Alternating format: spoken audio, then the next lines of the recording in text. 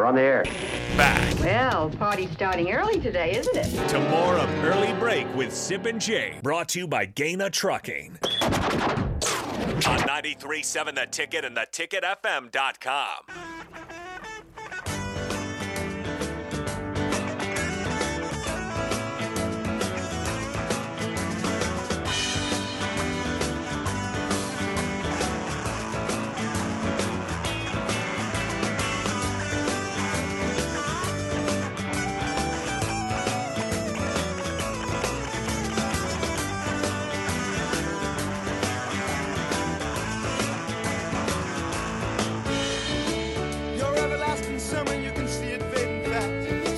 I have some company in studio. Oh, that's the wrong mic. There we go. Yeah, buddy. There we go. I'm here now. Chris Raff in the house for the Spillover. Raff, good to see you here, man. Yeah, good to see me also after last night. I was Good concerned. Lord. We'll get to Nebraska Rutgers in a second, but you are a Broncos fan, and I tell you what. Oh, boy.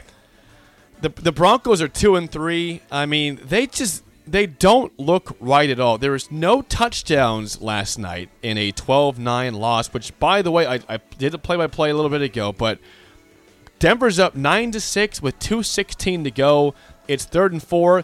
Colts have no timeouts left. They could have ran the ball, got the 2-minute warning, kicked the field goal, got up by 6. But instead, Russell Wilson throws in the end zone and is picked off in a terrible throw. Yep. Colts get the ball back at the 20-yard line with the 2-minute warning still. Yep. And they moved down the field.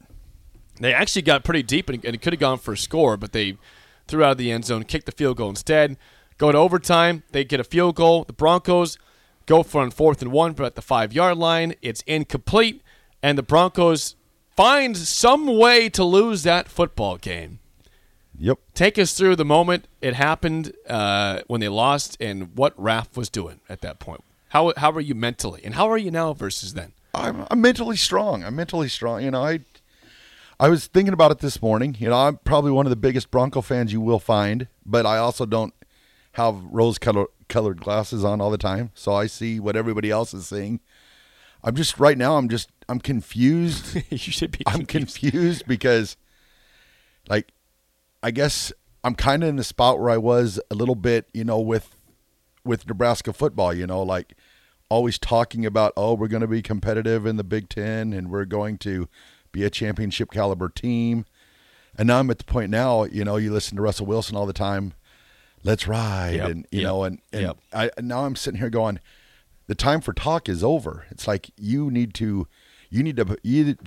to put up or shut up. It's crazy after 5 games, but you've talked so much of the talk. Now it's time to walk the walk. And right now, I don't know if it's just a thing that maybe, Peyton Manning, for instance, he was there last night. He's always been a big supporter of Russell Wilson. Maybe grabs him and they talk and watch some tape because he's missing wide open receivers on that 4th and 1, for instance. Yeah. KJ Hamler's wide open. And then I do tend to, think about the games after the games, but he's right-handed quarterback, so you would think that his first read would have been that rub route underneath because that's what the play was schemed up to be, was the rub route with KJ Hamler coming underneath.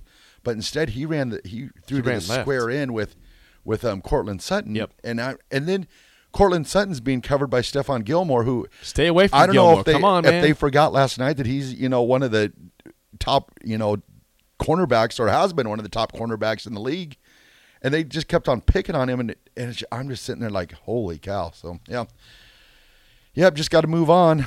But unfortunately now, as the Broncos, the injury bug is just it has totally caught them. They lost Garrett Bowles for 8 weeks. He broke his 8 weeks for him? Broke his leg last night. Well, 8 weeks minimum. Yikes. Because he broke his leg. Josie Jewell got hurt too? He said he'll be back. He's said it's not bad, not serious. They're not sure about Ronald Darby. They're starting cornerback. And it sucks because Denver's defense is playing good. Oh, my God. Yeah. So, their defense is electrifying. Yeah. The Colts are not a good offensive team. They're not. No, not at all. They have injuries, too. Yeah, not at all. They're out Jonathan Taylor. Hines got hurt early in that game, so they're down to Deion Jackson, an undrafted guy that looked pretty good, actually. Yeah.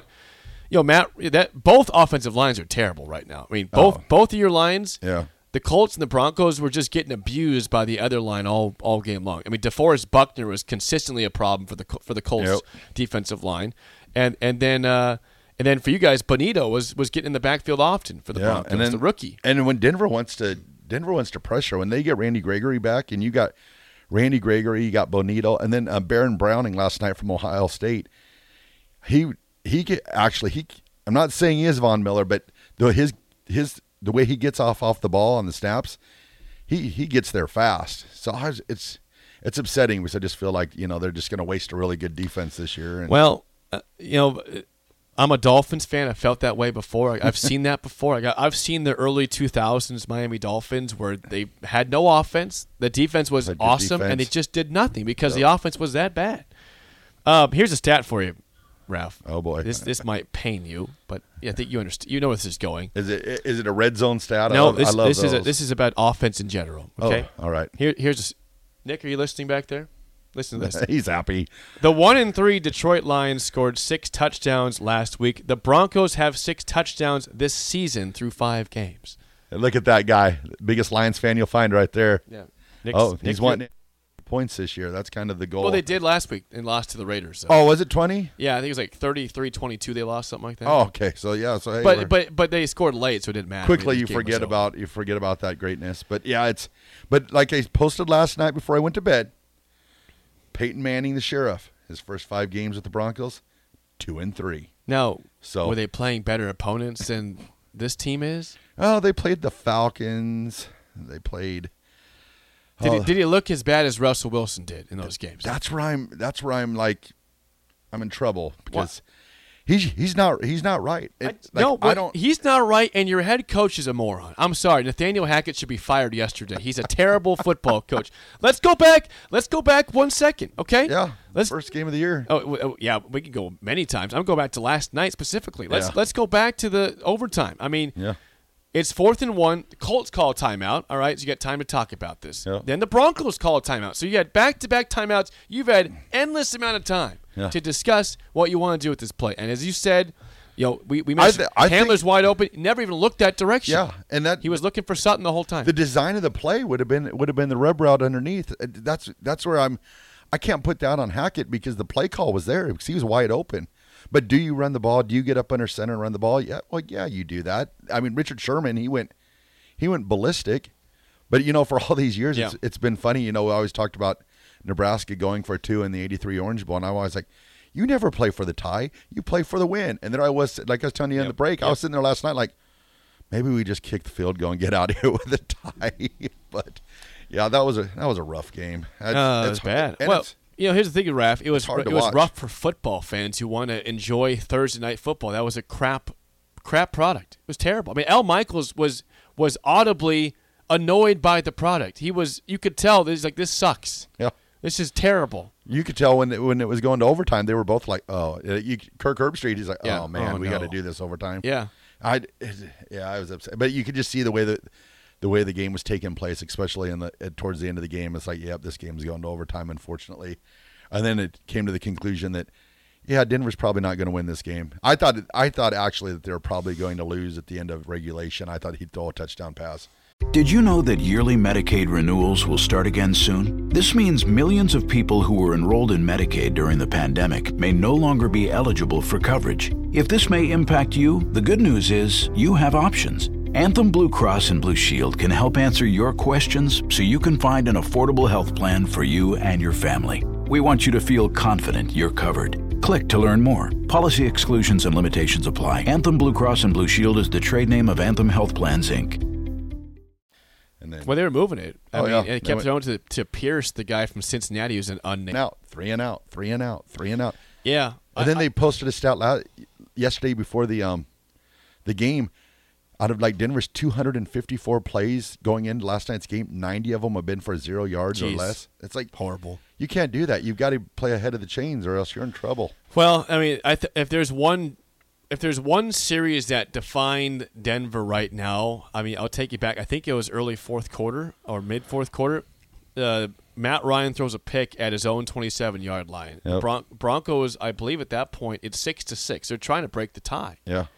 And they go 3 and out. They get no yards. I mean, it was run for 0 yards, 2 incomplete passes, fans are booing, and the kick is blocked from Brandon McManus. I mean, if that isn't defined right now, Denver, where your defense makes a play in their territory, and you do absolutely nothing, including your money field goal kicker gets it blocked, that is Denver Broncos football right now. It's horrifying. I don't hate to see it because I'm a Dolphins fan. Can you imagine, though, football in Colorado right now? Holy cow. Yeah. Well, at least us Nebraskans are hanging on with our victory over Indiana. We are. Indiana's helping us out here. But, man, I'll tell you what, you got Colorado that's done absolutely nothing. You got the Broncos who, the expectations were very high for. And now you're sitting here wondering, like, they signed Russell Wilson for he's signed for 7 years. And you're sitting there thinking to yourself, now how can we get out of this? How much against the salary cap? The thing, he got paid. He's getting paid. How motivated is Russell Wilson to still be an elite quarterback? Yeah. We know the talent is there somewhere. It's missing right now, but that's the risk. When you give that quarterback or any player that massive contract, it all comes down to, okay, he's getting paid. What's his daily motivation now? Does he still want to be a Super Bowl champion quarterback, which he already is with Seattle? I'm hoping. I believe the motivation is still there for him because I think he got used to being considered one of the top quarterbacks in the league, and I think when that's pretty much gone away now. No one's talking about him in the upper echelon of quarterbacks. Probably, I wouldn't even say a top 10 quarterback right now. And I'm hoping that drive. He's like top 20. He's like top 25 right now. Yeah, so I'm hoping that drive that he has, he can find a way to grab back into because he's always most of his life he's always been not talked about, but just it feels like he's had a chip on his shoulder that not tall enough. So I'm hoping that he can grab back into that, and I think talking. Hopefully, Peyton Manning, reaches out to him and they can talk and watch tape because he's missing wide. He's wide behind, open. Yeah, it's terrible. And it's weird. And he's not a second, but he's like just a split second off on his reads where when he does throw. And then he had tight end. I think it was Albert Okwuegbunam. Yeah, he don't play much anymore. Yeah, they benched him to have some other guys out there. Yeah, but he had the tight end on the seam route last night, wide open, and threw it behind him. He did. Just like, So he needs to refocus and maybe cut down on the let's rides and get back. Just shut up, Russell, and play football. Let's play football. I tweeted this out, and I mean this. I mean, I looked ahead to next week. So the Broncos have already played 3 primetime games in 5 weeks. They play a primetime again next week on Monday. The Chargers. I'm sick of the Broncos. Denver Broncos football. First of all, even if they were winning 4 times in 6 weeks is way too much. It's way too much. But they lose to the Seahawks on Monday night. That was great. They beat the Niners in that horrifying game. Yeah. 11-10 on Sunday Night Football. They win they lose on Thursday Night Football, and they have now Monday night next week. I think I speak on behalf of the nation, but maybe not you, Raff, because you're Broncos fan. I speak on behalf of the nation. Please, God, no more Broncos games on primetime. I think they have 1 or 2 more end of the season, though.